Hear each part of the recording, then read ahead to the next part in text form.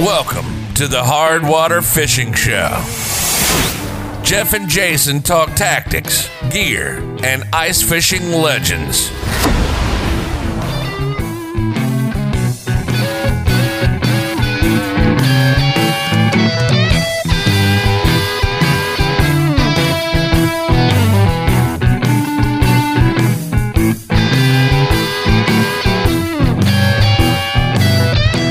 We are alive, Season 6, Episode 9. It's Christmas week 2022, or at least pretty close to Christmas anyways. Was Santa good to you, Jeff? He was good to me, yeah. Santa's always good to me. I feel like he's good to me year-round. So Maybe, is that just because you're so well-behaved, or just the Santa's very forgiving? I think I'm pretty well-behaved, generally. Okay. I mean, Good. you know, I try. You know, occasionally we all fall off the and do things wrong. I don't know what I'm falling off of. The pedestal. Don't fall off of stuff at your age. You're going to break it. Yep. The ice fishing shack. I don't know. Whatever we're falling off of. Don't fall off. Don't fall off the step or Yes, exactly. the edge of your truck or anything anymore. It's not like, oh, I'll just get up and move on. It's like, ow. I know. Exactly. I break something. I have to do training just to make sure I have enough, wind power to get through the snow and stuff when you're ice fishing. I know. Yeah, I don't train. I just let the heart rate go up. Let's see. What's our topic? Our topic is quite a wild one tonight, Jeff. What is it? This is way out there. We're going to talk about ice fishing. Just going to talk about ice fishing tonight. So, yeah, I can't wait. It's an exciting topic. We do have a live interview with somebody ice fishing on the ice. We do. With Ole. Which is good. Yes. Yeah, our buddy Ole. We called into location, so we'll have that later on in the show. So you guys have that to look forward to. And actually, he's got some real nuggets of wisdom buried deep within that interview. So you'll have to find them. But they're there. There's a really good nugget of wisdom about fishing lure presentation, don't you think? Yeah, there was. I agree. There was. It was a good little nugget and well supported with data. Yes. So, as we would expect. Yes. You'll have to dig that one out on your own and let us know what you think. All right. So, what are you drinking, Jay?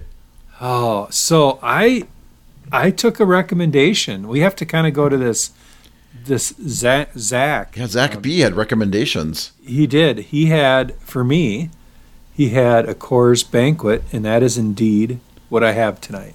Is a Coors Banquet, Golden, Colorado, brewed with 100% Rocky Mountain water since, I can't read, that's pretty small, 1873. Cool. So, yeah, I do like Coors Light, so Coors Banquet's probably just good.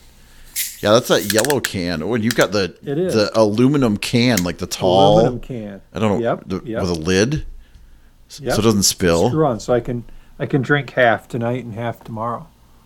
That's good, yeah. Those are really actually clutch, the containers. I thought, who needs this? But if you have a few sips and you have to move to your next hole and have a few sips, you can not spill it all over the place.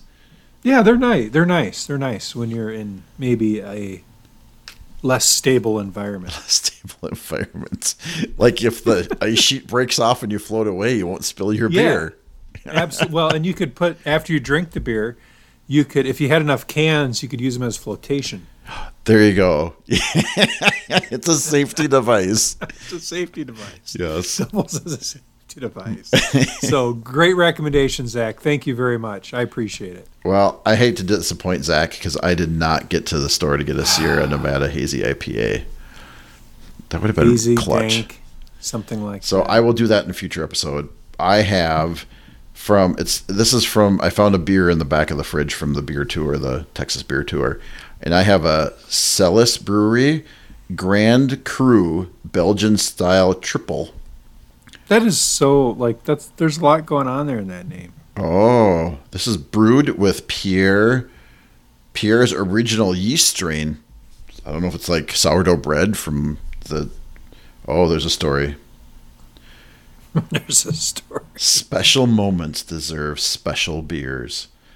That's why Celis Grand Cru is made with the same special yeast strain used in the original 1965 recipe. Brewed with pale barley malts, Saaz and Casad hops. The subtle fruitiness and complex flavor of this robust ale is wonderful for all of those special moments as well as those in between. The difference between the beer I drink and the beer you drink is they go in and they talk about all the hops and all the other stuff, right? The beer I drink is like, we use good water. We use good water from a spring somewhere, depending on the beer. And you're like, oh, the hops from the plains of Siberia or wherever they grow. And mine From the plains of Tatooine. We just use water, and it's good beer because we use good water. I don't know. It's funny. Oh, it tastes really good because I've been waiting to open this for a while. Yeah, I know. I hear that. So show business. Best places to interact with us on social media is Instagram and Facebook. You can find us on TikTok. Jeff's kind of fallen down on his TikTok production. There's a new one out this week, so don't be saying that. Wow. You doing one every week? Well, I don't know. There's 3 of them. We have 3 TikToks. I don't have TikTok, so can you do them as Instagram Reels, Jeff? I did do an Instagram. Oh, I might have done an Instagram Reel. Or a Facebook Reel? Yeah, we did one of those too this week. Nice. I'll have to go check that out. You can find us on YouTube at Hardwater Show, and you can email us at hardwatershow@gmail.com. And then we have that Linktree thing that nobody knows what it is, but Jeff insists that it works. I think you just don't know what it is, Jason. I think everybody else does. I'm a pretty normal person, and I don't know what it is. On TikTok, when you could have a very limited space where you can put links. So they created this because then you can put one link to all your links. It seems like a solution in search of a problem. I don't know. Maybe. Could be right.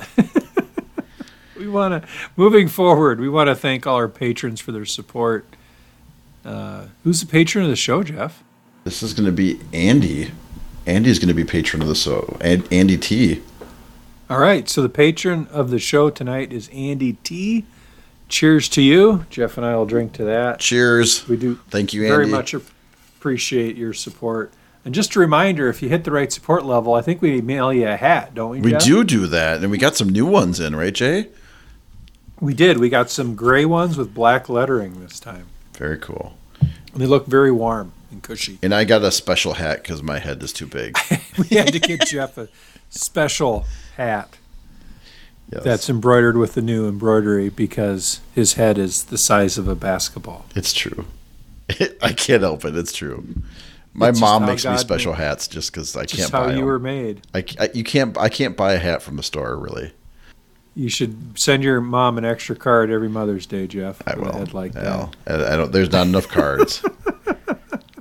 I moved up listener news, Jay. Did you notice that listener news is earlier now? Because we put our patrons or our listeners first. Actually, our patrons first, I guess, and listeners second. But yeah, paying listeners first, everybody else second. But still high on the list, much higher than it used to be. Absolutely. And there's many ways to support the show. Sending us money is one, but sending us nice pictures of your fish is certainly another, and we certainly appreciate it. So Andrew A., you should talk about this fish, Jeff. This is a nice fish. Yeah, he sent really 2 nice fish. So one was a 24-inch walleye. He's in Manitoba. Andrew's in Manitoba. And this perch, 12 3/4-inch perch. Do you see that thing? Yeah, that's a hefty perch. That is giant. Yeah, it's a good eater. Yeah, it's a big one. Bigger than I've ever caught. And that walleye is a nice chunky walleye as well. Pretty. I mean, what's interesting is it looks young because I remember, so the biggest walleye I've ever caught is 28.5, right? I remember that. Mm-hmm. I don't know if do you remember that, Jay? I do. I was there. I took the picture. Yes. But it was pretty beat up. Like, you could tell it had some miles on it, right? That 24 looks pretty young yet. There's no chunks out of its fins or. I don't know how you age a fish. Don't you do can't you count like the rings? Lines in their gills or something? I don't know. Like a tree? I don't think so. I don't know. I think that's a thing. I know we'll have to figure that out and get back to everybody. All right. And then did you see this from up north kayak fishing? This is a crazy story. Yeah, you need to talk about this one. This is really neat. if you remember from the last show, we went up to Mille Lacs, and the ice around Mille Lacs, I believe it froze a few inches and then it got windy. So the first 30 yards out from shore was just, I mean, it looks like I don't know, like a broken up ice field. I mean, it's rough. And so I'm like, oh, I saw this poor guy walking across the lake on this crazy ice. And then a few days after the episode dropped, he goes, hey, I think that was me. And he sent me a video and a picture of it. So that Up North Kayak Fishing is his handle.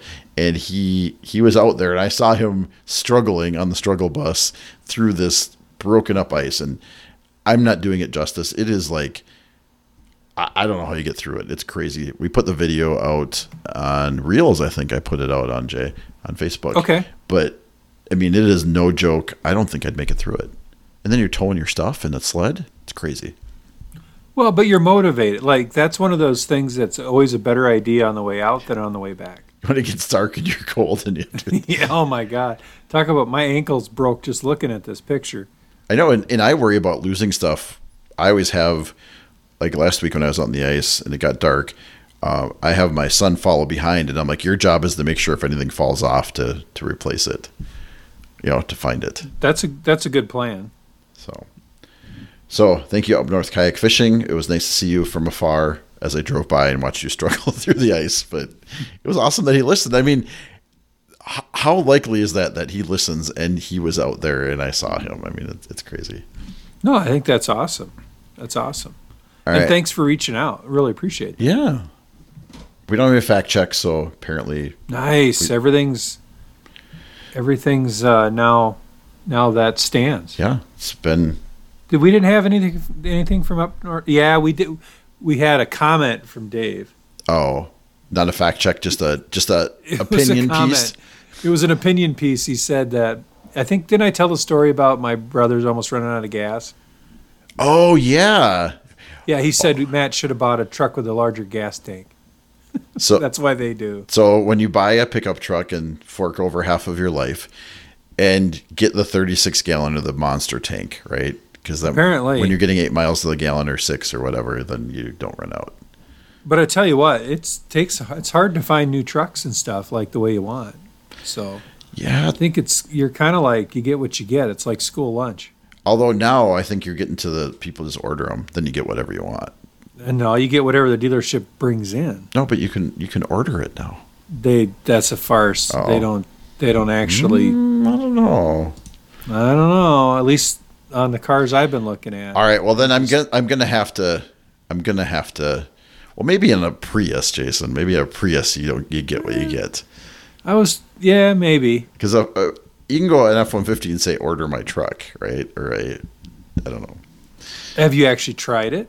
I mean, if I have to, am I going to have to buy a new car just to prove this point? Well, yeah. Otherwise, I don't think so. I think a lot of the way the dealers are is you go in and you tell them what you want. I want a red truck and I want this and that, and they go okay, and they say okay. And they take your deposit, and then they're like, well, we're just we get allocated so many vehicles per order, and then every dealer gets these allocated vehicles and they horse trade around to try to get the right car closest to what you want. No, I think you can go. I'm pretty sure this is true, Jay, for like Ford, Chevy, and Ram. I don't know about the others, but I'm pretty sure you can say like Honda and Toyota. That's how they're operating. Yeah, I'm pretty sure you can go in and say, I want this F-150 that I have configured, and you can put your money down, and they order it. All right. Well, if somebody's done that in the last 3 months, let us know. All right. I'm pretty sure it's done. And I'm not talking to Lightning, not those things, just like a normal truck. Then how come when Ole got his truck, they kind of got lucky and found one on the lot? They couldn't just order one. They could have. It just would have taken 6 months. I think I'm right on this one.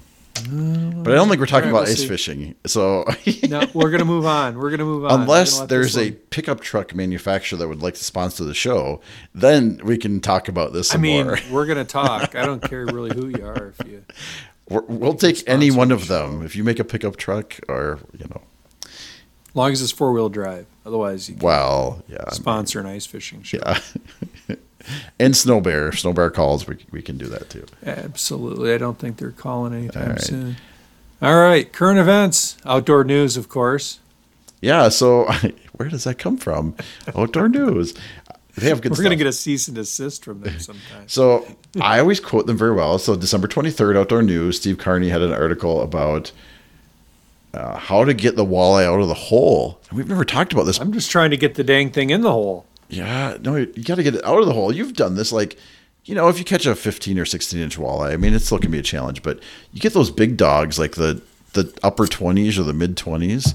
You don't just pull your rod out of the hole, right, with the fish and go, look what I caught. I mean, you're not going to do that. So he had some tips, and I added a few things. His first tip was don't panic. I've seen that happen. Yeah, I mean, you probably will panic a little bit. I don't know if panic's, panic. It's like buck fever, but walleye fever. Yeah. Kind of, right? I'm sure Ole pulled my 28.5 out of the hole, and I'm sure I had some dumb things that I said when I was trying to get that thing out of the hole. This one seemed obvious, and I think this isn't with walleyes, but to get the transducer out of the hole, I think that's just with any fish almost, unless you don't really care. I was catching sunnies this weekend, and they get wrapped around there. With sunnies, I mean, them things, sometimes they'll come out, but I think some people have that transducer right at the bottom of the ice. Yeah. And depending on how thick your ice is, but if it's a little bit below the ice, and you get like a panfish that spins in circles as they come up, Yeah. I think you could really run into a problem. So I like my transducer right. Generally, I want it to the bottom of the ice, but right at the edge. That's where I always put it. Correct. I agree. But if the ice is thinner, like 3-4 inches, that's a little more difficult. It is. You're right. You can kind of maneuver around. You know what I miss? I think you must not sell them anymore. Remember for a while they had the automatic roll-up thing? You could push a button and it would reel up your... Oh, yeah. That had a very brief market. I always wanted one and never pulled the trigger, but it seemed like a cool idea. I've never seen any of them anywhere. I haven't either, but it seemed cool. Went the way of the auto jigger tip up. Yes. Yeah. Well, I don't know. I wouldn't put it in that category. I mean, that's like in the Hall of Fame of most worthless, useless tools. And I guess we can't say that didn't work because we never used one or tried. No. So I apologize to the creator. Okay. Well, yeah. So the next tip he had was get the head started up the hole. And that's a key. Obviously, it's not going to go up tail first very well. But when you're lifting that, when you get to the end and that fish is starting to get a little more tired, and you're gaining ground on it, you really got to pay attention to what the rod tip's doing, because if you bang that thing off the ice at the top without it being lined up with the hole, you induce slack in the line, right? And then you can shake that lure. And then there's a lot of fish lost at the top of the hole like that, and I'm guilty of that because you're just so excited, you're just reeling like a 5-year-old.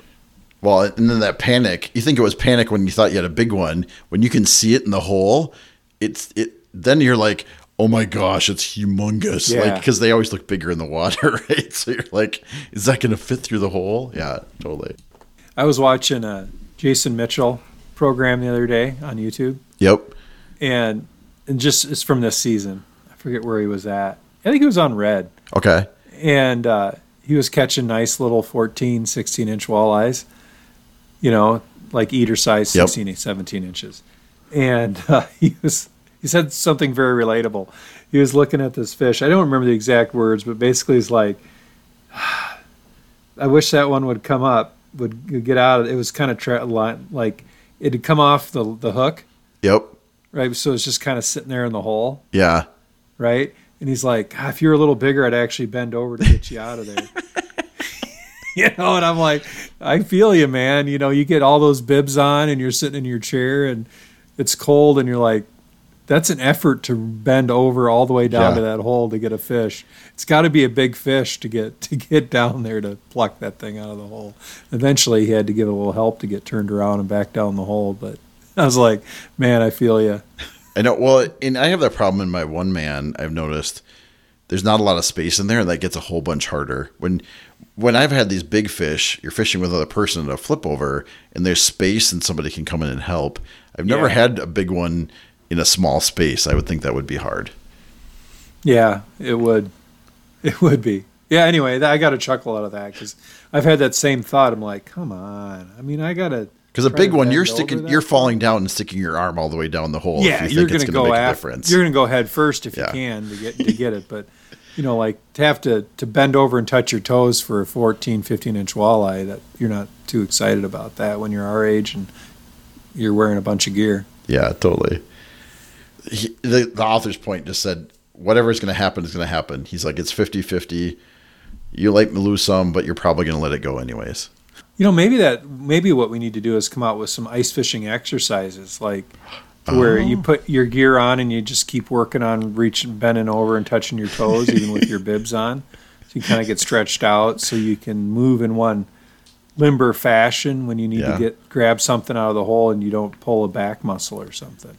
Ice fish boot camp? Is that what you're talking about? Ice fish boot camp, yeah. Ice fishing boot camp. You got to put your bibs on and then to the ground, up to the ground, up, down, kneel, stand. Go run through, go over. walk for 2 miles through snow 1 foot deep. Heart attack. Try to block into that. What about you don't need it for the ice auger anymore, but what about for the snowmobile, starting the pull chain, you got to get your arm going. Oh, yeah. Start the engine.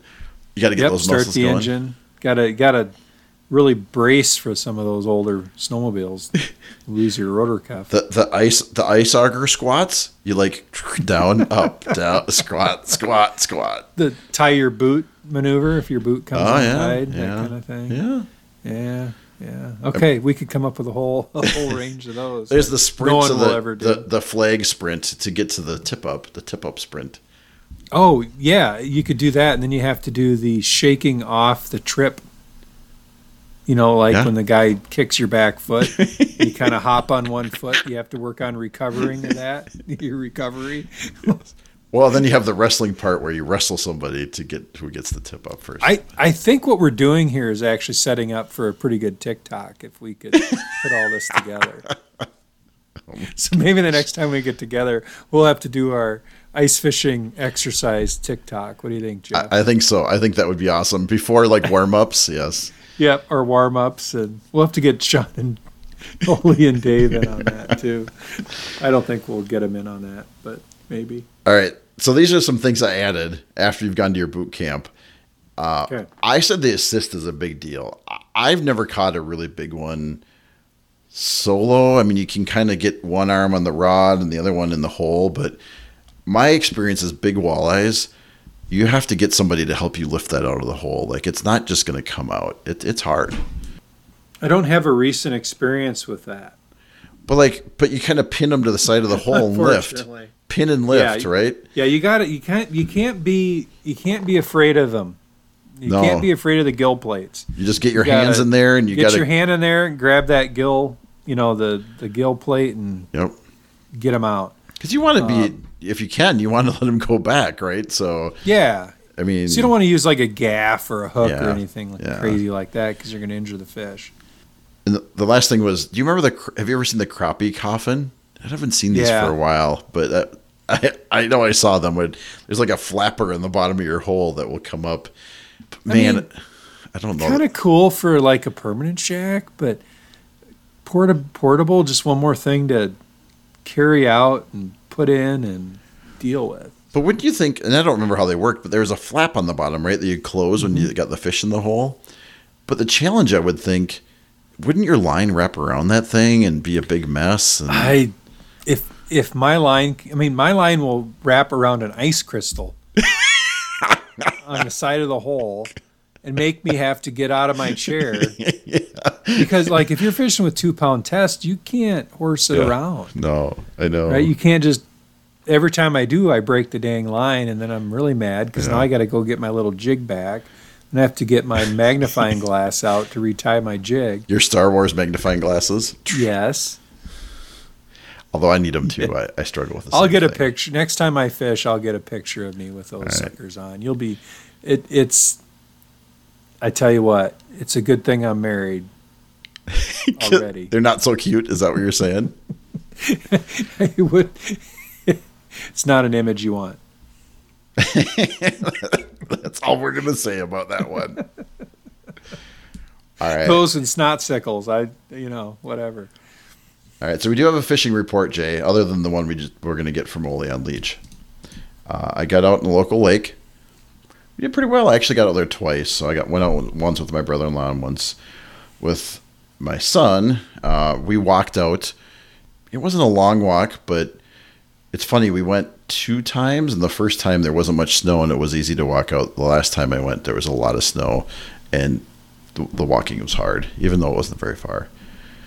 So we walked out. There was a couple snowmobiles out there and 4-wheelers that were getting stuck, but there was a fair amount of snow. The 4-wheelers weren't doing real well, huh? I mean, some of them, as long as you kept on going and kept it pinned, you could kind of bounce through it, but it wasn't good. That's the hard part about trying to figure out what do you want your machine choice to be for ice fishing, because there's no one perfect solution. I don't know. I think if you're going for only ice fishing for one perfect solution, I think a snowmobile will get you there most often. You think so? I can't think of a situation where I can think of situations where a 4-wheeler might be easier, but a snowmobile will always work. There's times where a 4-wheeler, it's just too deep. Just not going to happen. Unless you have tracks. A 4-wheeler with tracks, it's probably pretty good. I don't know. I've never used one, but I would think it'd be good. So anyways, we got out there. We was looking for weeds, kind of in a previous podcast we talked about this, and couldn't really find any. But we hunted around. It was really cold, but I refused to set up until we found a fish. I'm like, we're going to suck it up. We're just going to fish for a while. So we just started drilling holes, kind of hopping around.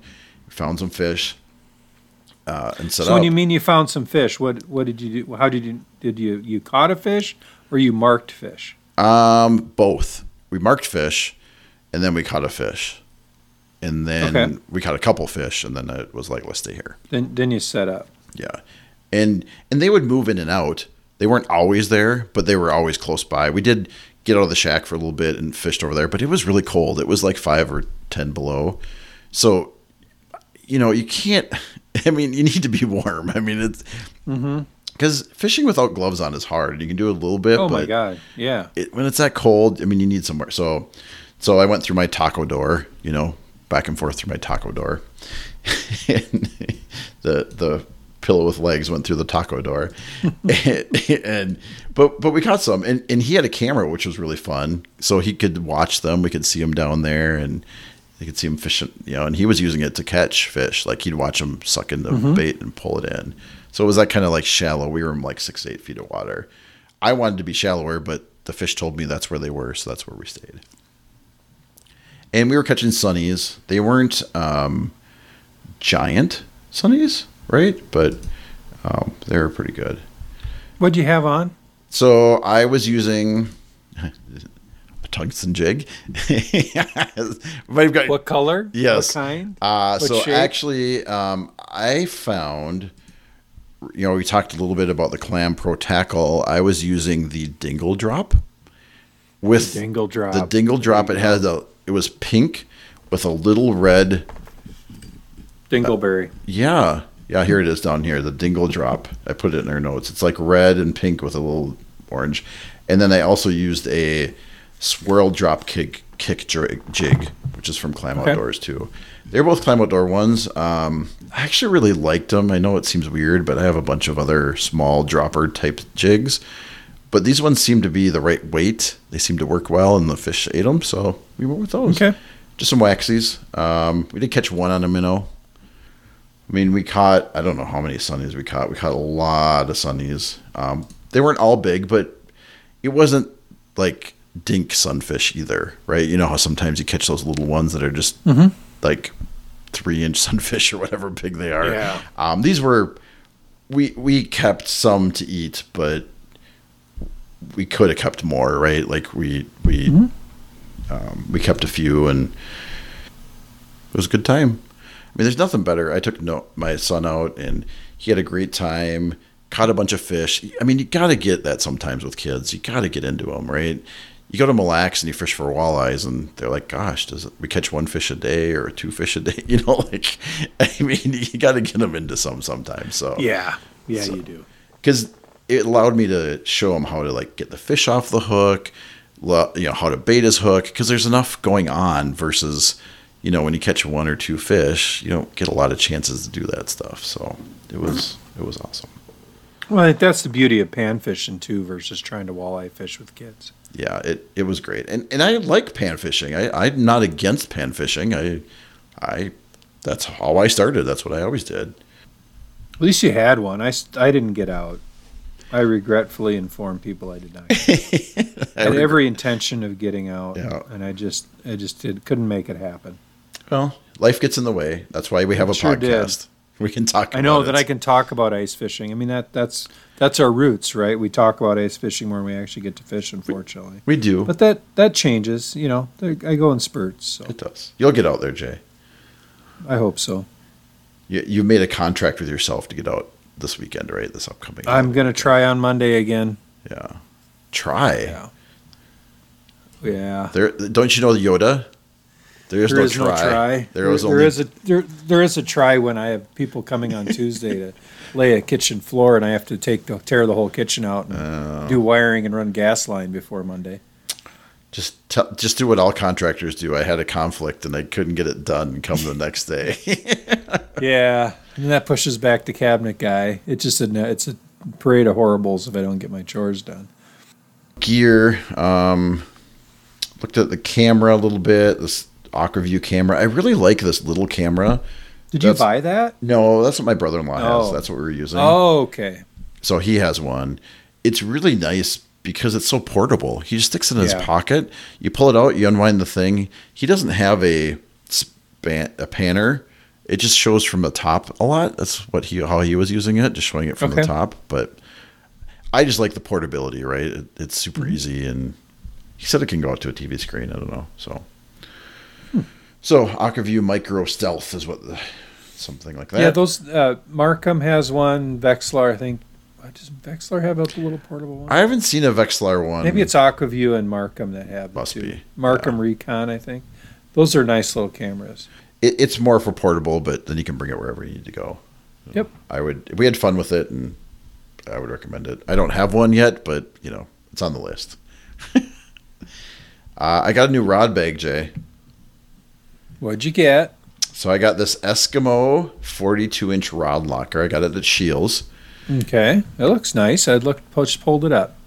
And it holds 4 rods. So I mainly got this because, I bought that new fancy rod, and I was seriously concerned about breaking it, right? So and it has this nice little pouch in the top that fits all my tackle. So I was able to move from my old soft-sided one to this one, and it fit everything. And then the 4 rods are protected by hard plastic, and I don't need more than 4 rods. So there's room for your tip-ups in there? I mean, you could fit them in there in the middle part, probably, but I think I'm going to do a separate tip-up bag. I will put in, and I'm kind of partial to these now, those Arctic full collapsible ones instead of the Beaver Dam. One of those will fit in here. Okay. It's a little heavier because the plastic in it to keep your rod safe weighs a bit more. It has a strap, which is important to me because when I walk out like this weekend, I just carry it like it's not a backpack, but it's a strap that I can carry. So it frees up space in my sled for other things.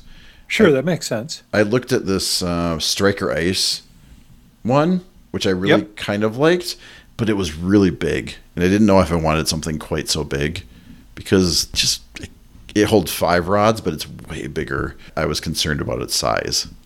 I mean, even the one I got is kind of big. I was going to they sell 2 models. There's a 42 and a 32, I think. But the 42 was cheaper than the 32 at Shields because it was on sale. So the more expensive one was cheaper than the cheaper one, if that makes sense. Okay. Yeah. So I'm like, I might as well go with the big one. But that'll fit quite a long rod then. Yes. I think that's why they were on sale because the 32-inch ones would fit 32-inch rods and the 42-inch one would fit 42-inch rods. And how long is your longest one? 32. Okay. So you got some room to grow? Yeah, I mean, I don't know if I need it that big, but it was cheaper. And you get more space in the middle than the store stuff, too. So yeah, okay. Probably makes sense. A few more pounds.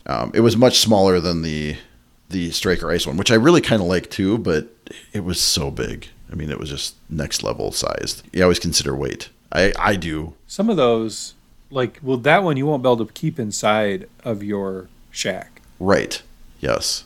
Yep. And see, if you're using it for tackle storage and all your odds and ends, Yep. it's all going to be sitting outside, and you'll be like, oh, Right. gosh, I wish I had my pliers right now. I did order a new shuttle for my Helix 7. So this You're getting rid of the Markham shuttle you were using? Yes, I'm getting rid of it.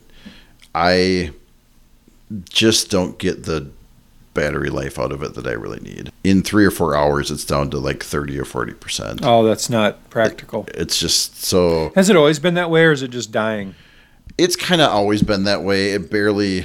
Well, and then I watched this guy on YouTube, and maybe I shouldn't watch YouTube, but he tests all these batteries, and the battery in the lithium shuttle is a different type of battery that doesn't hold its voltage as long as like the Amped Outdoors guy like we had on. Okay. They're a different style battery, and they hold their voltage longer, which is important because like if you look at your flashers and stuff, they require a minimum voltage. And yes, when they say like 15 amp hours, they were showing the lithium shuttle can only hold 12 or 11 volts for only like half of that time.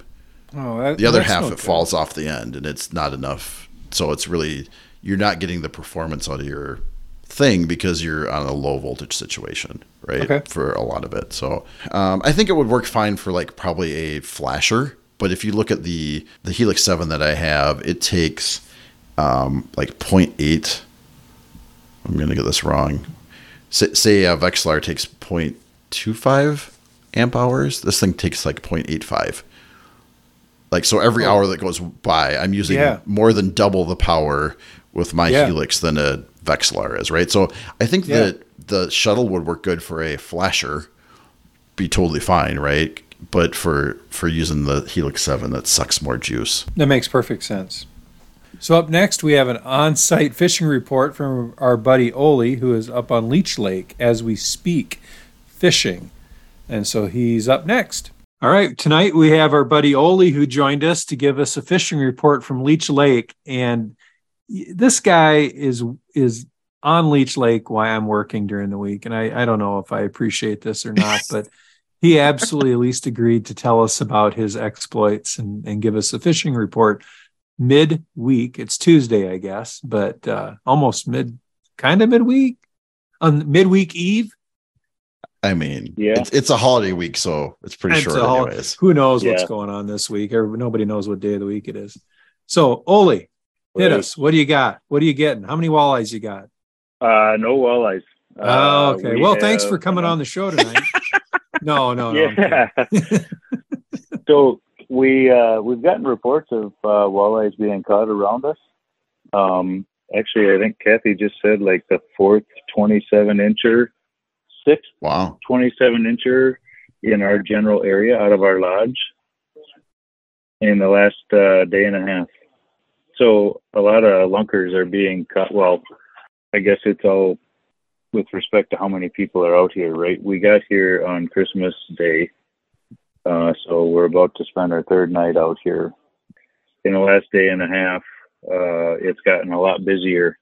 The ice has been thickening really well. It's rebounded from all that snow that we got that was flooding. I know Dave's lake was hit pretty hard by that too, but he finally got out. So things are rebounding nicely, and they're letting pretty much all rigs out now, but the heavier rigs have to stay on the roads that have been plowed for a few weeks and maintained because the ice is much thicker.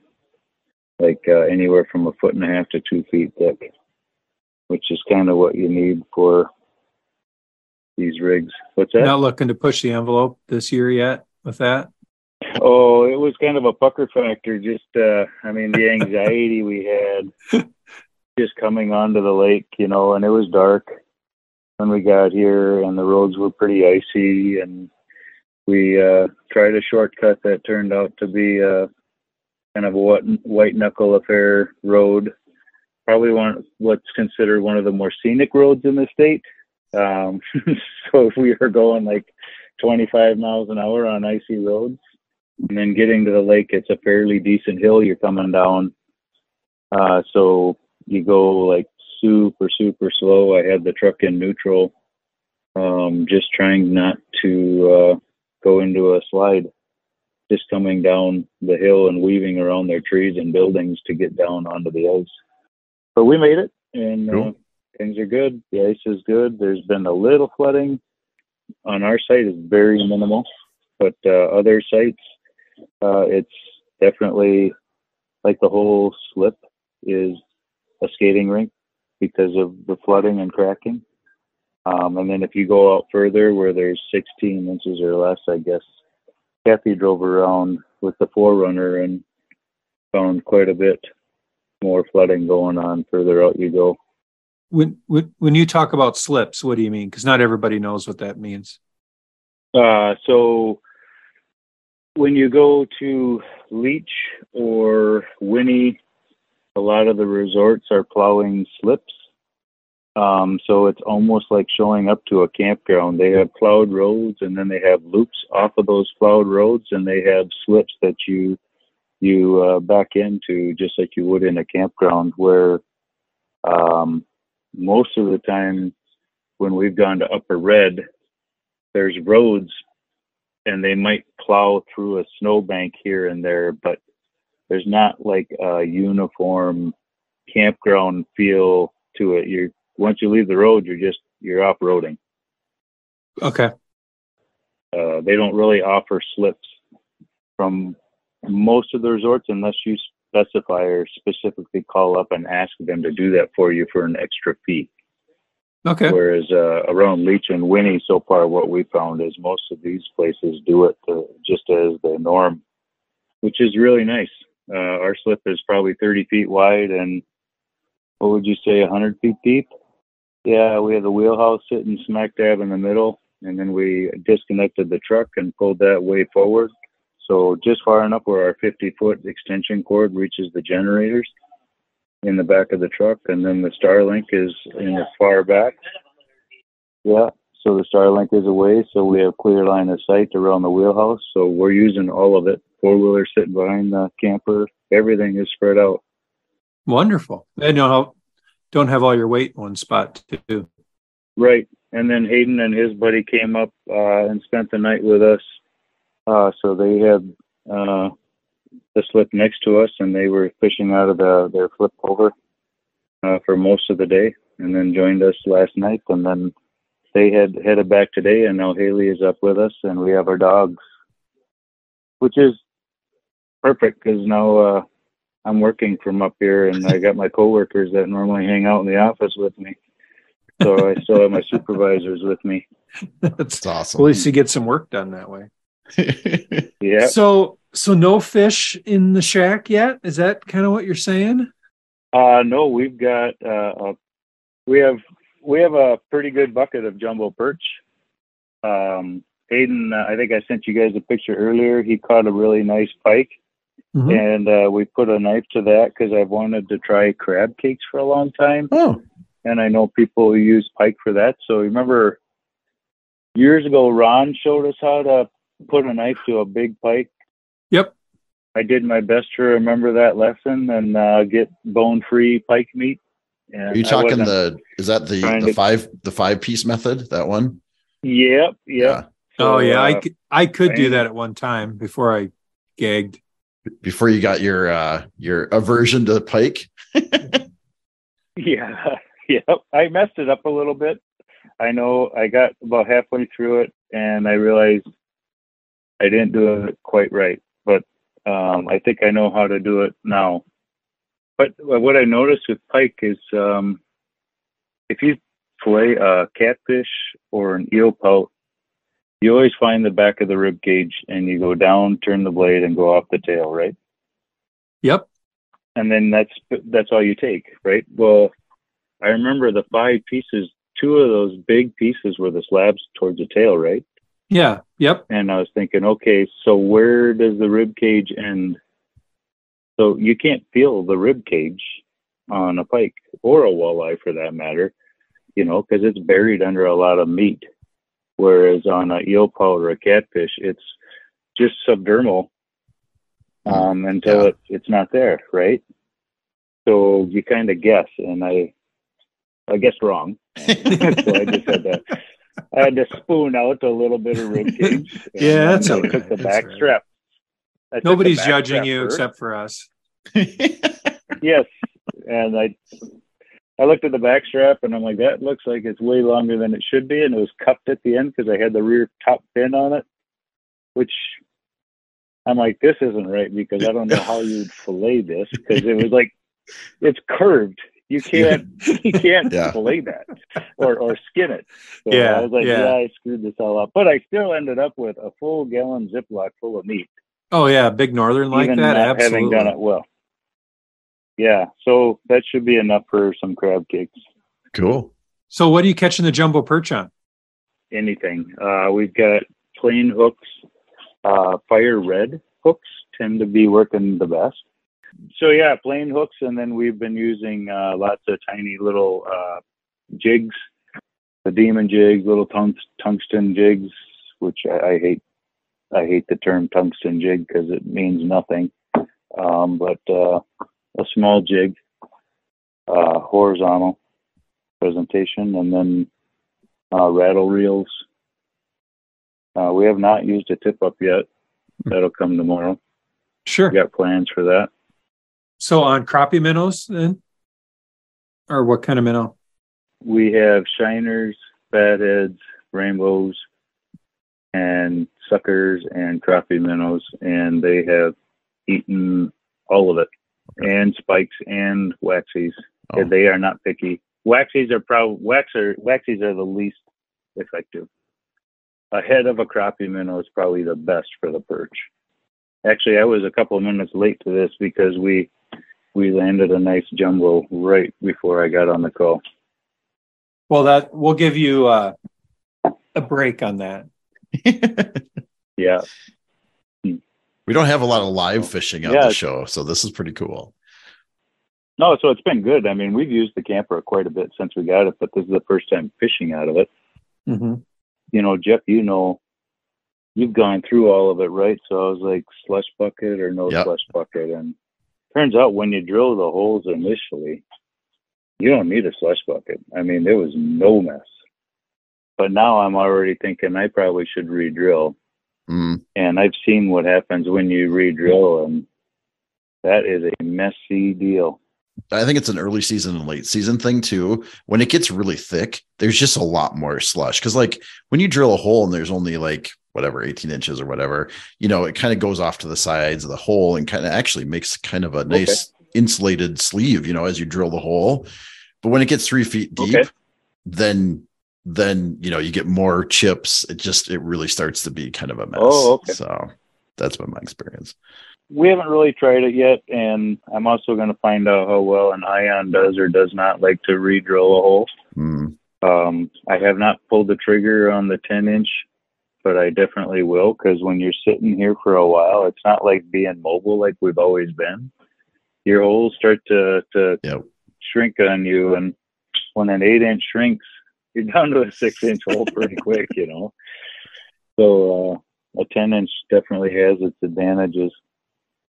Yeah, I went to a 10. I did get a chipper blade, but I had my 8-inch razor, whatever they call them, you know, the straight blades. It went through it just fine. Everybody, I've heard many times, hey, don't re-drill holes with those. They're not good. I mean, I never had a problem with it. You just stuck it down there and it drilled a hole. So I feel like the Strike Masters that you and Dave have, or have had anyway, have re-drilled holes better than everything else I've ever used. Yeah. Jiffy and Ion included. That's where I think Strike Master really shines, is their ability to re-drill a hole. Yep. They do it. They just seem to do it easier. Another 27-incher cut out here, I guess. Nice. But not you. Hopefully, I'm going to show you the next one live, Jason. That'd be good. If we catch it you during get the a big show. one, if you get a big one on, we'll go And we'll Facebook have it Live. recorded. Yeah, exactly. Yeah. We keep on threatening to do a live show, but we haven't done it yet. So Right. Well, thanks for So the you fishing. got out yesterday, Jeff? Yeah. Yeah. Just local lake. You would know the lake, but I won't mention it here. But you would know exactly which lake I was on. We're getting some nice sunnies, just like good keeper sunnies, not giants, but not dinks either. And they were hitting hard and fast. The picture you sent, that looked like that was a really nice keeper on the picture you sent. Yeah, it was about 8.5 for a sunny. Yeah. So like I looked at it and went, should I keep it? Should I not? And I'm like, well, it's not that big. It's not like trophy or anything, right? And we aren't keeping 100 of them. So, Jay, have you gotten out since Leech? No, not since Red. No. Oh, Red, I mean? Yeah. No, it's just been, okay. Nope, haven't. When we still didn't have ice when I came back from that trip. And then we finally started making ice when we got into that kind of blizzard scenario. And then with the holidays, I just haven't. Friday, I was going to try to get out Friday, and it was still 30 to 35 mile an hour winds. It was I did not go ice fishing on 1 Friday. degree outside, and trying to get ready for Christmas and everything. It just didn't get there. I brought Hayden and his buddy out to another local lake, Jeff, that you would know, that we had fished together before, and it was like 15 below and 20 mile an hour winds, but him and his buddy were determined to fish. Four-wheelers were no longer an option on that lake. You would get stuck. Some of those lakes that are down in a wooded ravine, definitely collect that snow and you ain't getting far. You probably already know which lake I'm talking about by that description. But, yes. I'm sure it's the same lake, Ole. I can guarantee you it's the same lake we're talking about. Yeah. So based on the quality of your fish, I kind of figured it might have been that one. Yeah. Well, cool. So what do you find different? I know you've been to a couple lakes already this year, Ole, fishing. What do you find different, Leech versus Red Lake? Like how do you fish it differently? Red Lake is a dead stick lake.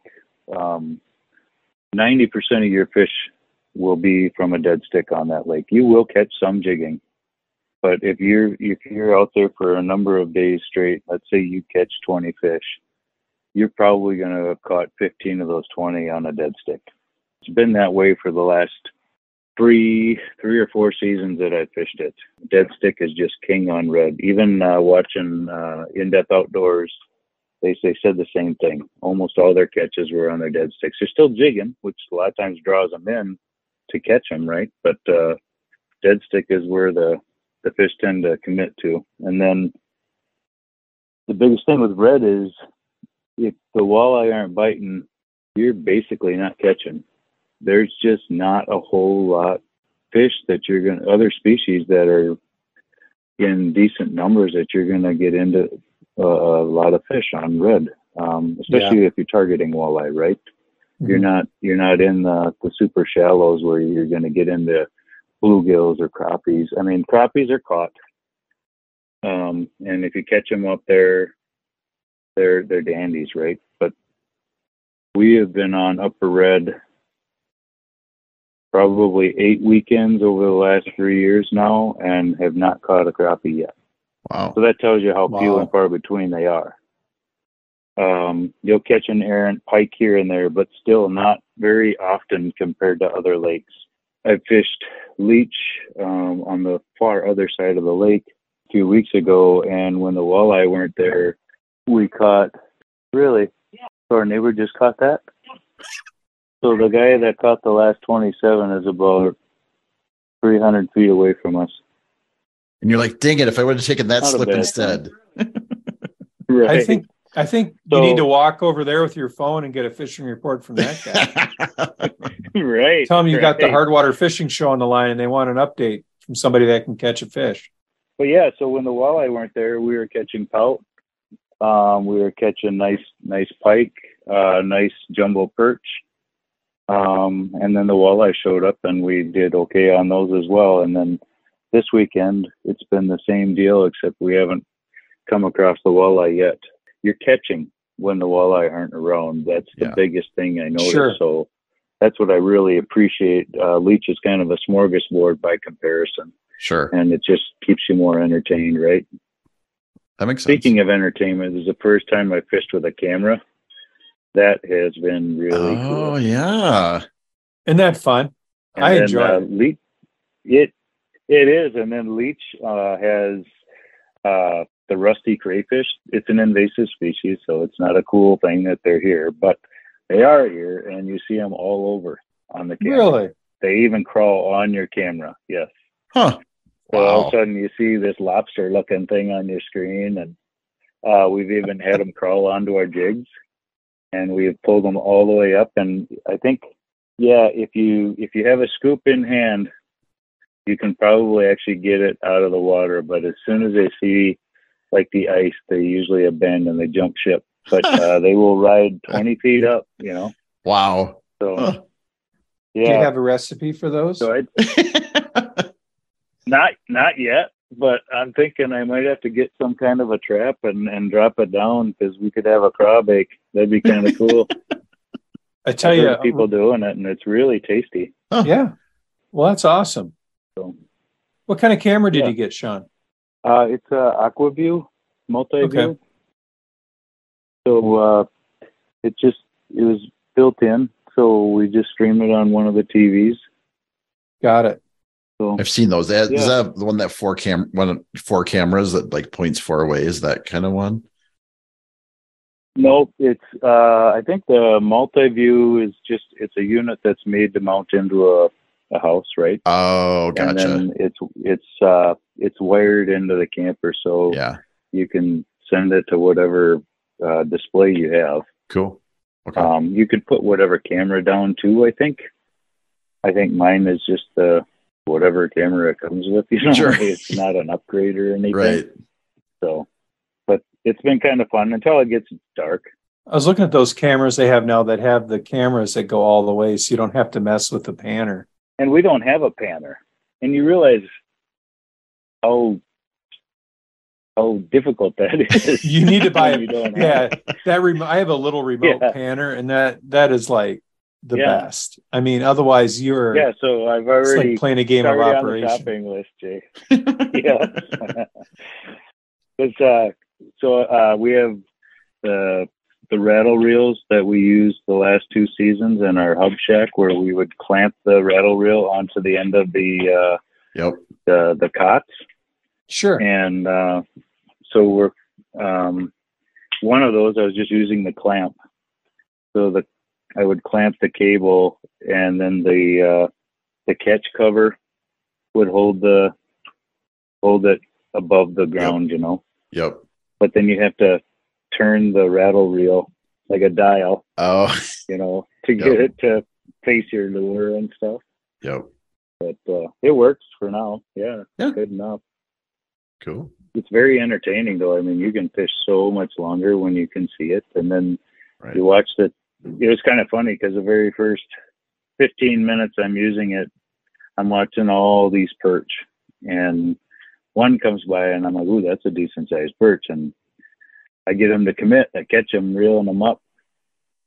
He had to have been about 4.5 inches long. So it's just learning how close they are to your camera and Yeah. being Yep. able to gauge the size that takes a while, because I thought I had a keeper and it was barely bigger than my pointer finger. When you see a big one come through, you'll realize how little all the rest of them are. I was watching 1923, and then I had the camera on my other hole, and I just once in a while I'd look at the other camera, and all of a sudden I had a pike that went from one side of the screen to the other side of the Wow. screen. I'm like, oh my God, just a huge pike. And it's fun you see those come through, and all the perch scattered like a minute earlier. And then you know why, because all of a sudden this train of a pike comes through, Wow. and then it's like 30 seconds later, boom, all the perch are back. Huh. In the morning, it seems like they were all moving to deeper water because they're all going for one direction. Yeah. So it's kind of cool. And then you watch the tiny perch, they bite a full minnow and they only have the head, or they only have the tail. You can still see your whole hook, if you hung them horizontal at the Yep. dorsal fin. So if you try set hook, you're just yanking it out of their mouth. So it's kind of cool. And then being able to just finesse your rod and see what it's doing to your lure. And I had a dropper chain on, which is, there's two different types of drop hooks three, I guess. There's either the mono that you can tie yourself, there's the cable that you buy, or there's the chain. The cable is so stiff. Just a twitch of your forefinger on the top of the rod is really all you need to invoke a dance of whatever's on your hook, right? Okay. It's just barely a flinch of your forefinger. And with the cable, it might get the hook to dance, but the cable is just stiff. So it really doesn't let it flutter. Oh.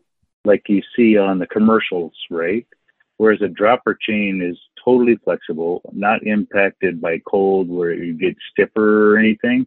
So I think the chain is probably, I'm going to try that probably tomorrow because I've got some of the VMC dropper chains and see the difference. I think the chain is really going to give you that flutter that you want.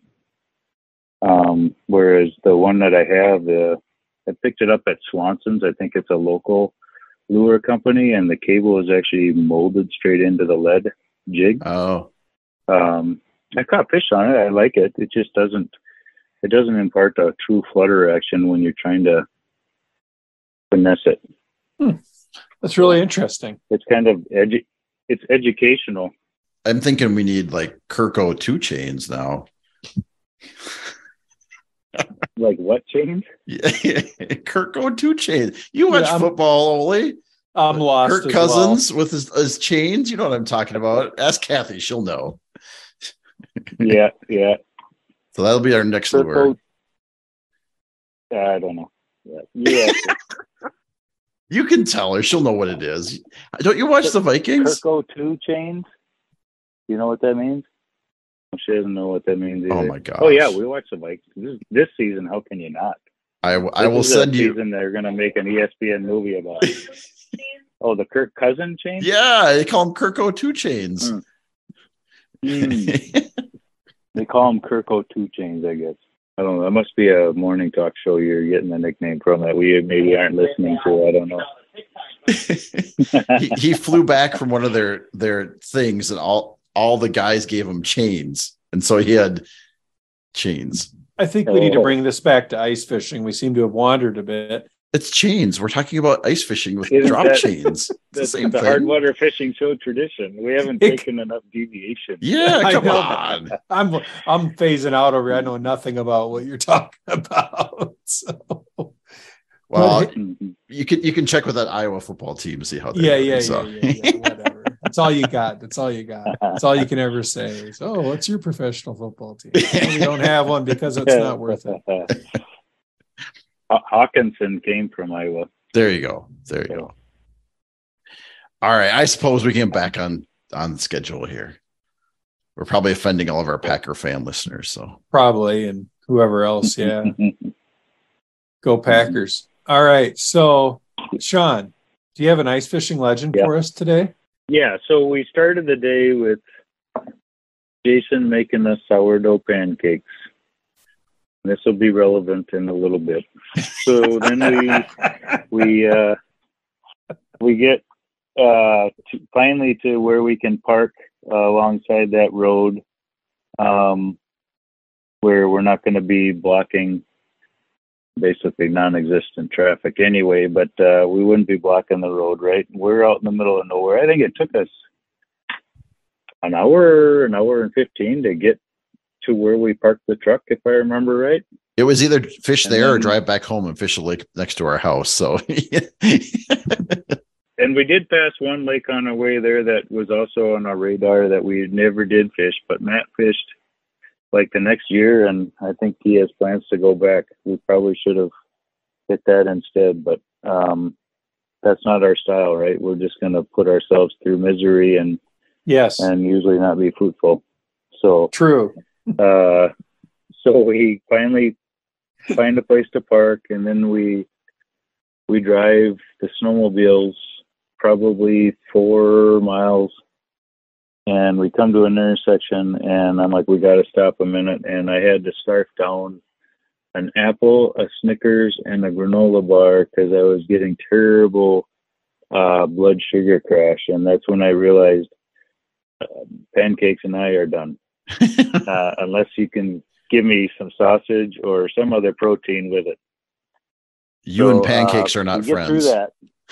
You and pancakes are not friends anymore. Just like I'm not friends with Gary. No. But I didn't say it in a very odd way in a public place.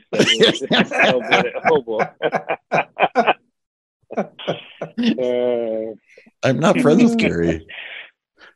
No, you and Gary are no longer in a relationship. I tried to explain that whole joke to my kids the other day, and they just looked at me like I was from outer space. They're like, well, it's okay if he's friends with Gary, Dad. It's not a big deal these days. Yeah. I mean, I like Gary. He just doesn't like me anymore. Right. They didn't get it. They didn't understand the whole joke.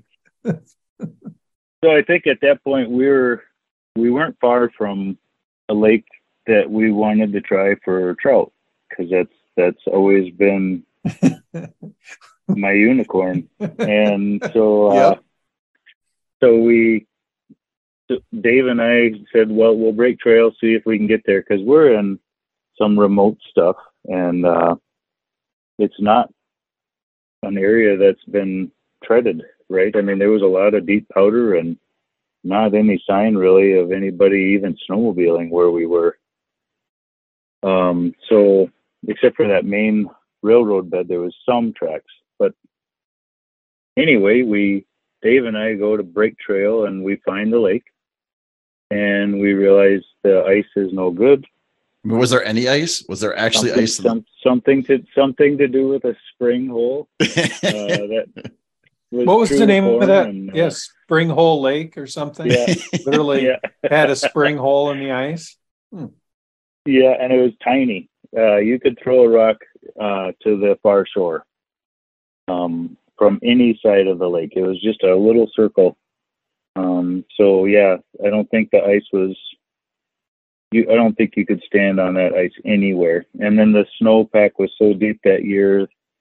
Yeah. It was well insulated on top of it, right? So there was just no chance of us trying to venture out onto it. So Dave and I quickly determined that wasn't going to work. And when we turned around, my machine basically just broke down. It sputtered really hard and just died. And that was really unfortunate because it was really deep powder and very rugged terrain in fairly thick woods that we kind of had to break trail through. So now Dave had to tow me. So we tied my ski to his bumper, and then I pushed wherever I could. And I mean, you've seen Dave do some pretty wicked things on the snowmobile. This was one of those moments where he was standing on one rail, ski up on the other side, and he's not letting off the throttle. He was turning by bouncing his skis off of trees that were dangling in the air. So it was wow, pretty amazing driving abilities on his part. And in the meantime, I am just about dying of exhaustion because I am trying to run and push up a hill at the same time and getting a face full of snow from his machine at the same time. Oh man. We managed to get out of it, but it was one of those crazy exhaustion moments. And then it turns out when I got home, it was $3.32 for a spark plug cap. Oh yeah. All I did took me 5 minutes to put a new spark plug cap on, put it on, and started right up, and it was purring. That's all it was. So I've carried those with me since. Yeah. But we went out to that same area the day before or the day after, right? And that's when we ran into the guy in the middle of nowhere that invited you guys to the cabin while I was breaking trail again. Yep. I think that was the same that must day. have been the day before. Didn't we talk to the guy with no eyebrows while you were up on the mountain doing its No, spring break, wasn't it? No, Nope. it was a Oh. different Incorrect. lake. It was a different lake. Yeah, No. that was a lake that was supposed to just be chock full of walleyes, and I think we caught one tiny perch. I mean, it might have been. We And just didn't find I it. was breaking trail to that, and you guys were all sitting in the middle of nothing. Yeah. And some guy walked out of the middle of nowhere with bib overalls and invited you back to his cabin. Yes. And then And- I said, just don't come to me. I will come back to you because it doesn't look like there will be any way to turn around if we meet on the trail. That's So right. I get halfway through the swamp, and there you are. And I'm like, what did I tell you? Well, you don't understand. You don't understand. We were in danger. We were in Yeah. when the hair. You Yeah. know, I've lived long enough to when the hair on the back of your neck goes up, you listen to it. Yes. Yes. You just Yeah. you Yeah. gotta trust instincts, and man, every bell was going off that day. Except reason. If you remember, it was snowing, and the temperature was supposed to plummet that night. Yeah, And but that's even different. though we still hadn't caught a fish, you wanted to fish through the night and head out in the morning. Well, yeah, And that's we different. we had to talk you down. Yeah. Those are two Jay, different we're gonna things. die if we do this. It was either die in a shack in the woods or die on the lake. Those are your two I mean, choices. we Right. weren't I going think to his die. life had already been threatened, so he was getting comfortable with it. He decided, well, I'm willing to die if I'm fishing. Yeah, I mean, I already made some concessions about my next steps. Your Right. next steps. You're going to go. It sounds like a What a way to go. pamphlet for a senior living center. Do they have ice fishing shacks that are senior living centers? Is You that know, rare? you might be onto something there. You might be onto something. You could do a houseboat in the summer where they could line you all up along the rail Yeah. so you could fish. And in the winter, they could move you to an ice shack so you could fish all winter. I might be onto something there. There you go. Well, Investors, anybody that's got money to invest, give me a Yes. call. I always got an idea. I'm glad that Ole came up with a legend. That was an awesome one. So- All right. Thanks so much, Ole. We really appreciate you coming on the show tonight. Yep. And you keep catching fish out there in the shack. Well, as always, we really like to have Ole on the show to tell us about his fishing, even though he's not catching walleyes, but people around him are. So Yeah. that's good. Maybe he'll give Bill to update us later as to some sort of success or pout, perhaps. He'll maybe catch a good pout this evening. That'd be awesome. But anyway, we want to thank everybody for listening to the show again, and tight lines. Cheers. You've been listening to the Hard Water Fishing Show with Jeff and Jason, Say goodbye. one of the most unique podcasts on the planet, where we talk about tactics, gear, and ice fishing legends. We'll be back soon. Bye-bye. Till then, signing off. Bye-bye. Bye-bye.